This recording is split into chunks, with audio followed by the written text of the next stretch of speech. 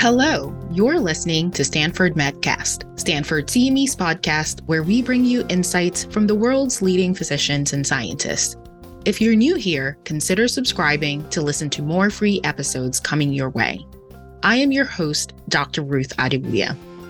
This episode is part of our Pediatric Pulse mini-series, and I will be chatting with sleep expert Dr. Carolyn Akori on its impact on mental health. Dr. Carolyn Akori is board certified in pediatric pulmonology, sleep medicine, and general pediatrics, and joined the Division of Pediatric Pulmonary Asthma and Sleep Medicine in 2018. She obtained her medical degree and master's in public health at the University of Arizona before going on to residency and chief residency in pediatrics at Oregon Health and Science University. She completed her fellowship training in pediatric pulmonary medicine and sleep medicine at Stanford University. Her additional training in sleep medicine allows her expertise to treat sleep disorders, including sleep-disordered breathing, parasomnias, narcolepsy, restless leg syndrome, and insomnia. Thanks for chatting with me today. I'm very happy to be here. Thanks for having me. So we're talking about a really important topic, sleep and its impact on mental health. To get us started, can you provide some insight into the short and long-term importance of getting a quality night's sleep? Yeah. A lot of us know from personal experience how important good sleep is. A lot of us, again, know how we feel when we don't get a good night's sleep. What we know, especially in kids, is that short term, we have decreased mood. We can have more issues with attention. All of us have seen the irritable teen and can relate to that. Younger kids have a harder time with hyperactivity and paying attention and learning and focus. And then long term can affect your development. For some kids with very severe sleep issues, it can actually affect their growth. For adults, people who've had decades of sleep issues, it actually can be associated with cardiovascular issues like stroke, high blood pressure, poor diabetes control. It can actually have a lot of far-reaching factors. This might be the million-dollar question for our conversation. How much sleep do kids need? A great question. Yes, I get that all the time. So it really varies by age. So it's important to know that newborns may need as much as 19 hours of sleep in a 24-hour period. So there might be a newborn who really is sleeping all day long. And then toddlers, it can range to maybe 11 to 14 hours. School-age kids, 9 to 11. The real important thing that a lot of my patients and families are surprised about is how many hours teens need. And so adolescents, about 8 to 10 hours is actually what's recommended. There is a range. There are some people who need a little bit less and some people a little bit more, but that's usually where I aim for most kids. Why does sleep matter for mental health? There is this codependent relationship between mental health and sleep that we know about. So we know that poor sleep can worsen mental health issues that already exist or bring about ones that weren't there before. We also know that mental health issues can also then relate to poor sleep. So unfortunately, they can actually really be interconnected. I got a lot of people who come to my clinic who say, hey, my child is having depression or anxiety or some issues in school. If you could fix their sleep, it'll make everything better. And unfortunately, I say it's not that simple. It's really addressing both in parallel, which is really important, especially if those who have serious mental health issues, anxiety, depression. We actually know that sleep disruption can be associated with suicidality in some kids. So it can be really serious. I always tell parents, address both. Talk about sleep, try to work on sleep, but at the same time, seek a mental health professional to help you as well. So again, they're really interconnected. You got to address them both at the same time. Yeah, thanks for clarifying that interconnectedness. What I'm hearing from you is that you're seeing a lot of sleep disorders occurring with mental health conditions in children and adolescents. Is that correct? Correct. Yes, they absolutely intertwine. Which ones are most commonly occurring together? You talked about sleep and anxiety and depression. Does it tend to vary by person and by age? It's a great question. And unfortunately, it always varies. And I think in kids, we're still trying to learn more about sleep and really what it all means. But we have great evidence to show that sleep issues and anxiety are very well tied together. Depression and sleep issues are also tied together. Also, attention deficit disorder, kids struggling in general, having lower mood. I see those things that commonly tied. Oftentimes, though, it's also important where sometimes just having sleep issues can seem like it's a primary mental health issue, but really the kid's just tired, and so sometimes it's actually helping the sleep can actually improve how a kid shows up at school and they seem less tired. But I think it's really trying to get at and ask the kid how they feel. It's really important to really help figure out what's what. What are some of the most common sleep disorders in children and adolescents? And maybe you can talk about some of the risk factors for these conditions. Sleep disorders are actually quite varied. It's funny because I've talked to friends in different fields and they said, do kids even have sleep issues? Usually they're not parents. I will say a lot of parents will say, yes, kids have sleep issues. So the one that most people know about is insomnia, right? The kid won't sleep when they want to or when you want them to. And that can be for all sorts of reasons. For younger kids, it can sometimes just be limiting. They want to play. They haven't quite transitioned from playing into going to bed.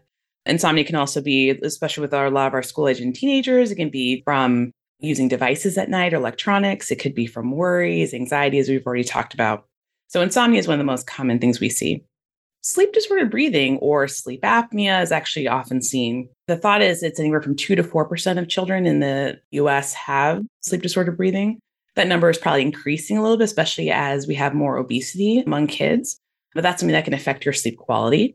Other things that we often see are like parasomnias, which can include sleepwalking. As a sleep doctor, we think about a little bit more nuanced things like restless leg syndrome. We see that in kids where they have a hard time settling or they feel the urge to move when they're trying to relax at night.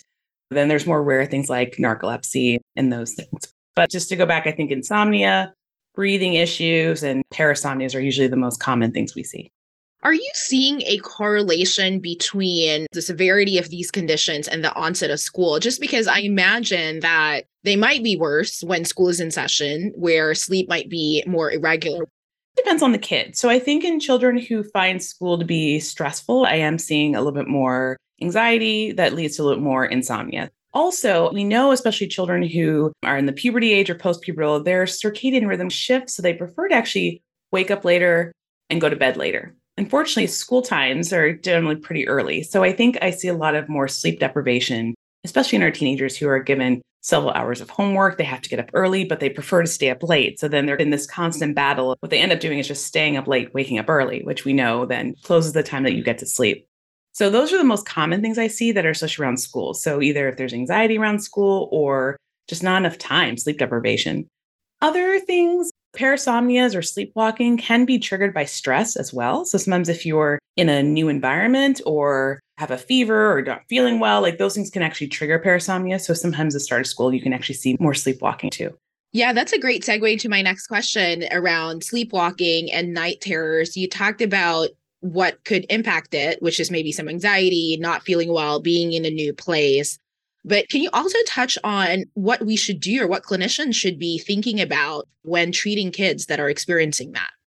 There are things that can definitely trigger and make them happen more frequently, but it's also important to know that some kids just sleepwalk and some kids just have night terrors, and they may not be anything underlying. It tends to run in families. So oftentimes, if you start to ask the family, you find out, oh, yeah, dad and uncle and grandpa, oh, they all sleptwalk too. So sometimes it's something that just is genetic, but can be triggered.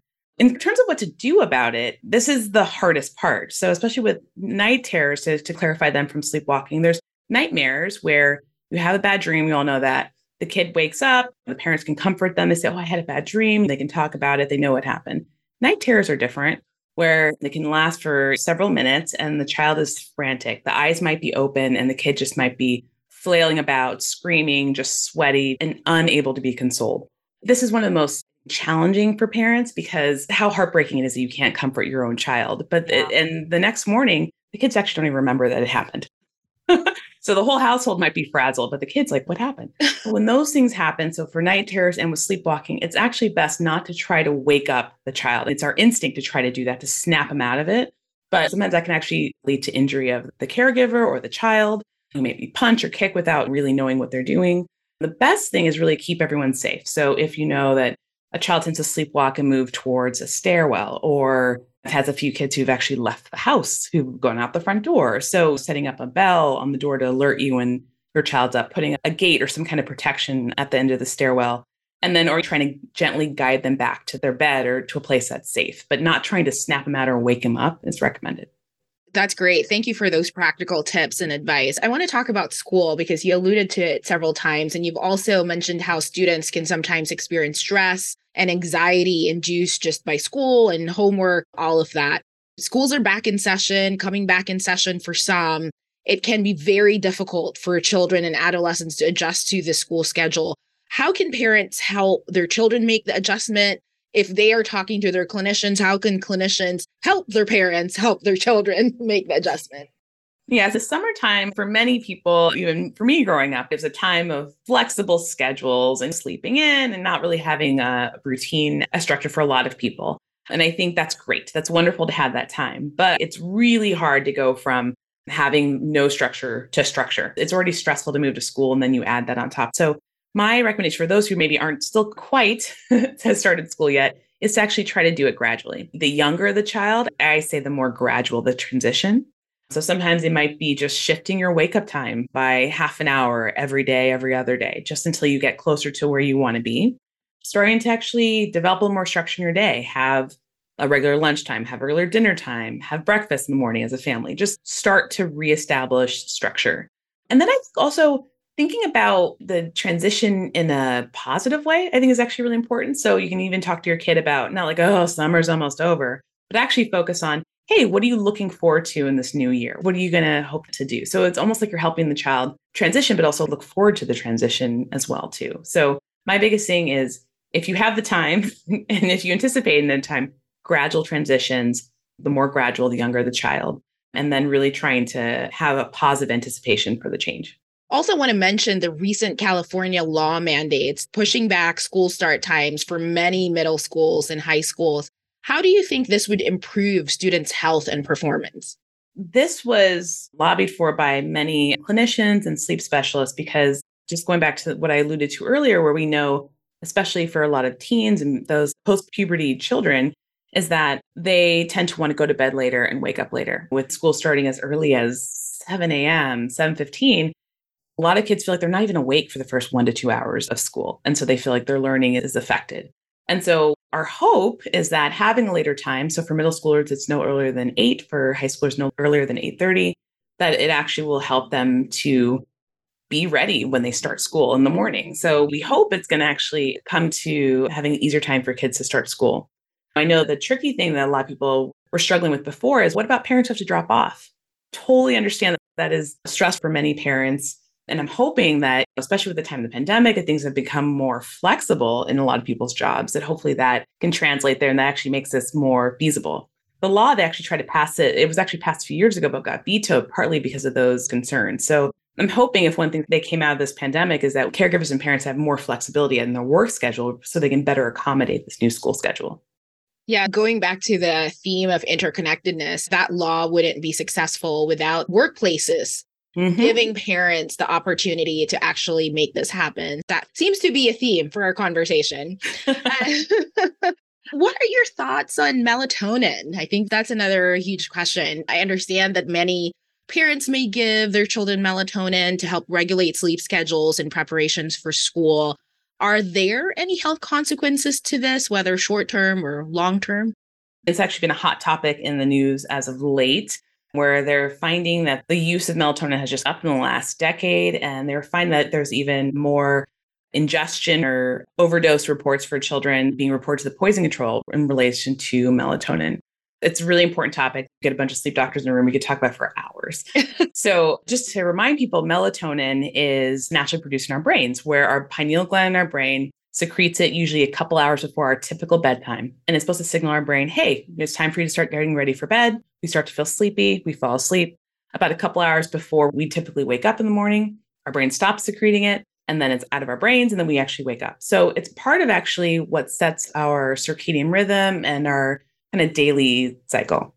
So it's something that's natural in there.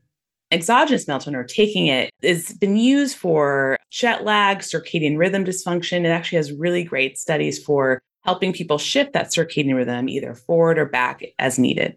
It's important to note that a lot of those studies and those therapies are with really low doses of melatonin. We're talking like less than even a milligram. Now, I say all that background where a lot of people now have been using melatonin for insomnia, right? They're like, I'm having trouble falling asleep, and let me take some melatonin. And if you go to the stores, you will see all various doses, 1, 3, 5, 10, 15 milligrams I've even seen. There's really no data to show that you need high doses of melatonin at like 10, 15 milligrams. There's one condition that sleep doctors do use high dose melatonin. That's for something called REM behavior disorder, which is where people act out their dreams. It's usually seen in older males, but that's usually the one time we use high dose melatonin. Other than that, it's actually not typically something that we recommend. And so I think the concern as a sleep doctor, I do use melatonin as a tool, but really the number one thing for all of my patients is behavioral interventions. How's your schedule? Are you getting daylight? Are you still getting fresh air? All those things that I know sound like boring. I was going to say behavioral interventions are so hard. I know it's hard because people are like, no, just give me something that's easy and that will fix everything. Unfortunately, we know that really when it comes to sleep, it's actually how you spend your day is really how it predicts how you spend your night. Sleep doctors, especially pediatric sleep doctors, that's really what we stress to do first. Now, there are definitely some cases where I use it as a tool to help reestablish a new routine. So I definitely recommended, hey, the first couple of weeks while we're trying to get your child in a new routine, let's try low dose melatonin, 0.5 to even 3 milligrams, and let's see if we can get them back on track. Also, I see a lot of patients in my clinic who have ADHD, autism, and other developmental delay.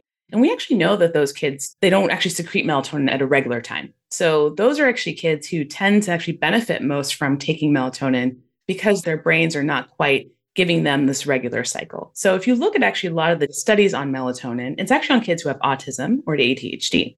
Now, with the studies, a lot of people ask me, what's going to happen in 20 years if he takes melatonin? We don't know. We haven't studied. They don't really exist. There's a few 2-year studies, 3-year studies in kids who are, again, with autism or special needs who are given melatonin. We think generally it's pretty safe, but we don't know what the long-term effects are. And people are still studying that today. So that was a very long answer. No, that's the information that we needed. Absolutely. I think that your response is such a great segue to my next question around screen time and behavioral interventions to help with sleep, because I know, and I'm sure you agree that over the past 3 years of the pandemic, we've had a lot of people having a tough time sleeping because of events. But then I also recognize that even outside of the pandemic, teens have had a lot of trouble with sleep.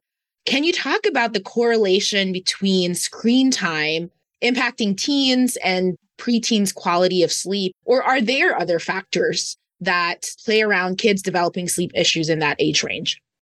Yeah, it's multifactorial for sure for kids in that age range. And I actually was just talking to a patient just yesterday, and I was saying, to be fair, you got a little tougher. When I was a kid, I didn't have a phone or a tablet or a smart speaker to distract me at night. I wasn't getting dings on my iWatch. So in my mind, I can think easily, oh, I can imagine being without my phone at night. It doesn't seem too foreign to me, but I realize with this new generation, it is a foreign concept to put your phone away or turn your phone off.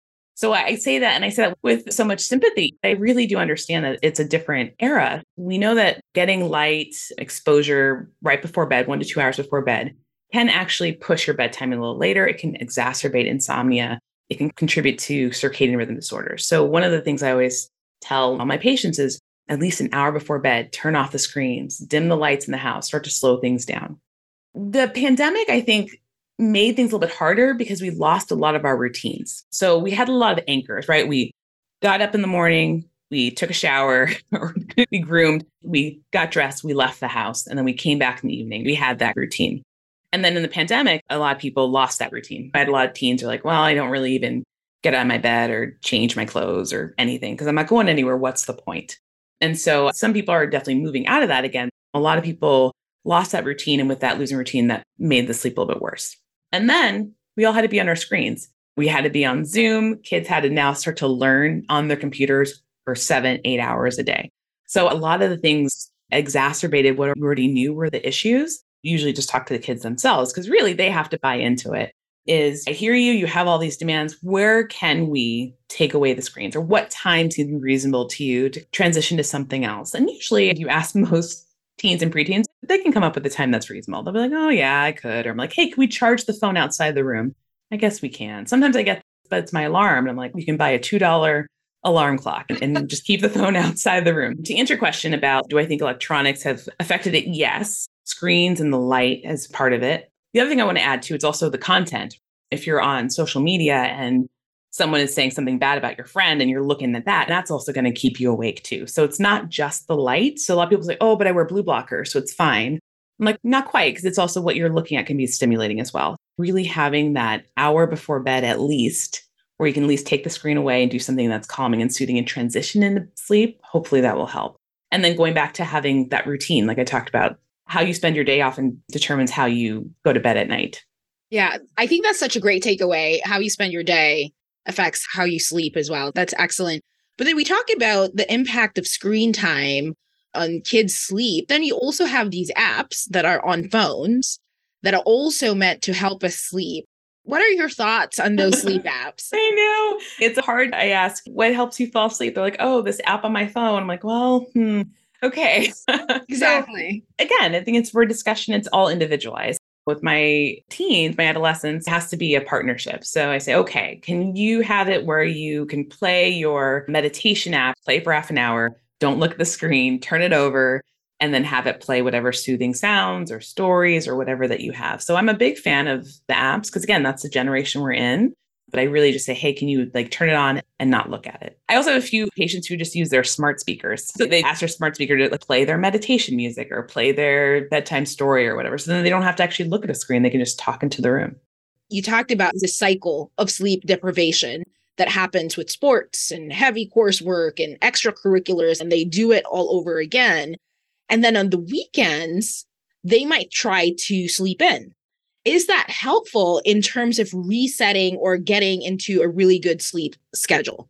It's a great question. It's important to know that the only thing that replaces sleep is sleep. So I tell people if you're sleepy and you need to sleep, so that's the first thing. People say, is it okay that I do extra sleep on the weekend? I'm like, sure, if you need it, please sleep. However, if you're only sleeping 6 hours during the week and you need to sleep 14 hours on the weekend and then 6 hours in the week, then that tells me that you're depriving yourself of sleep during the weekday and you're trying to, quote, catch up. You'll find it's not enough to feel optimal. So what I recommend is try to get more sleep during the weekday so you don't have to spend that 14, 15, 16 hours catching up over the weekend. You need a nap, take a nap. However, if you need a nap more frequently than typical, or you're taking naps so late that it's now making it hard for you to fall asleep, which then makes you stay up late, and then makes you take a nap the next day. If it's going into a cycle, then we need to fix it. But I'm glad that a lot of adolescents are getting the extra sleep that they need over the weekend. But I would love that they just don't deprive themselves during the week. I'm curious, what is a typical nap schedule for adolescents? Ideally, it would be great if teens shouldn't need a nap, that they're able to get things done during the day that they need to, and they can consolidate their sleep at night. So going back to when you're a baby, you're sleeping up to 18, 19 hours a night. And then when you're still an infant, you consolidate to sleep at night and maybe 2 naps during the day. And then you get to be like toddler age, maybe taking 1 nap. And usually around the time you hit kindergarten, 4 or 5, you can drop that nap and have all your sleep consolidated at night. So anytime if I have a school age kid or an adolescent who's telling me, oh, I nap 3, 4 times a week or every day, I'm always like, why? What's going on at night? Are you getting enough sleep at night? So that always makes me want to ask more questions. Young people ask me, what about biphasic sleep and biohacking? And I heard that works well. And again, we're still like looking at data. Is it really optimal for an adolescent to have biphasic sleep? I don't know that we know that. Right now, we feel like it's best to consolidate your sleep at night. And if you're needing a nap every day or very frequently, I'm always just wondering, how do we actually move it to the nighttime? That might be better. And to be honest, if you think about it, adolescents are so busy, just like you alluded to, they have school, they have sports, they might have jobs. So actually needing to take a nap in the middle of the afternoon is actually not very convenient. Wouldn't it be great if you actually could get more things done during the afternoon and actually just keep all your sleep at night? I want to make sure that I circle back to the 2 terms you used, biophasing and biohacking. Can you define those terms for us? Yeah. So phasic sleep, which is where people are just basically taking their sleep and breaking up into 2 different periods over a 24-hour period. Biohackers, people who are always trying to find the most efficient, effective way to optimize their health. There's a lot of interesting things where people are just trying to find new ways of thinking of things. And I love that people are thinking of ways of how do we find the most effective, efficient way to make our bodies work optimally. But for adolescents, consolidating your sleep seems to be what we really recommend at this time. As we wrap up our conversation, what's your take-home message for clinicians around sleep and its impact on mental health? I have the privilege of being able to spend a little bit more time talking about one aspect of their health. Our primary care providers out there have to cover so much in a tiny bit of time. I definitely recognize that someone might be listening to this thinking like, oh my gosh, there's one more thing I got to add in my 15-minute sliver or 10-minute sliver of time. If you do have the opportunity or feel like you get a hint of doing something, trying to just screen for sleep disorders, asking kids what they think about their sleep. All of us can really make an impact, just like us talking about preventing smoking, avoiding risky behaviors, just stressing, prioritizing sleep at every visit, just having that drumbeat of message. Kids are listening. If possible, trying to bring up sleep just even a little bit for our adolescents, especially. And then in terms of, hey, I know there's a problem. I don't really understand what's wrong, but there's a problem with this kid's sleep. That's where having sleep providers like us come in. You don't have to have it figured out. Using your colleagues in sleep is really important and welcome. Just about every pediatric sleep specialist, there's not a lot of us, but I think all of us will say that we absolutely love talking to primary care providers. We love talking to patients. And so using the resources that you have available. Thank you for sharing your insights with us on this topic. Clearly, it's an important topic, much needed. So I appreciate your time today. Thank you again for having me. I always enjoy talking about sleep. Thanks for tuning in. This episode was brought to you by Stanford CME.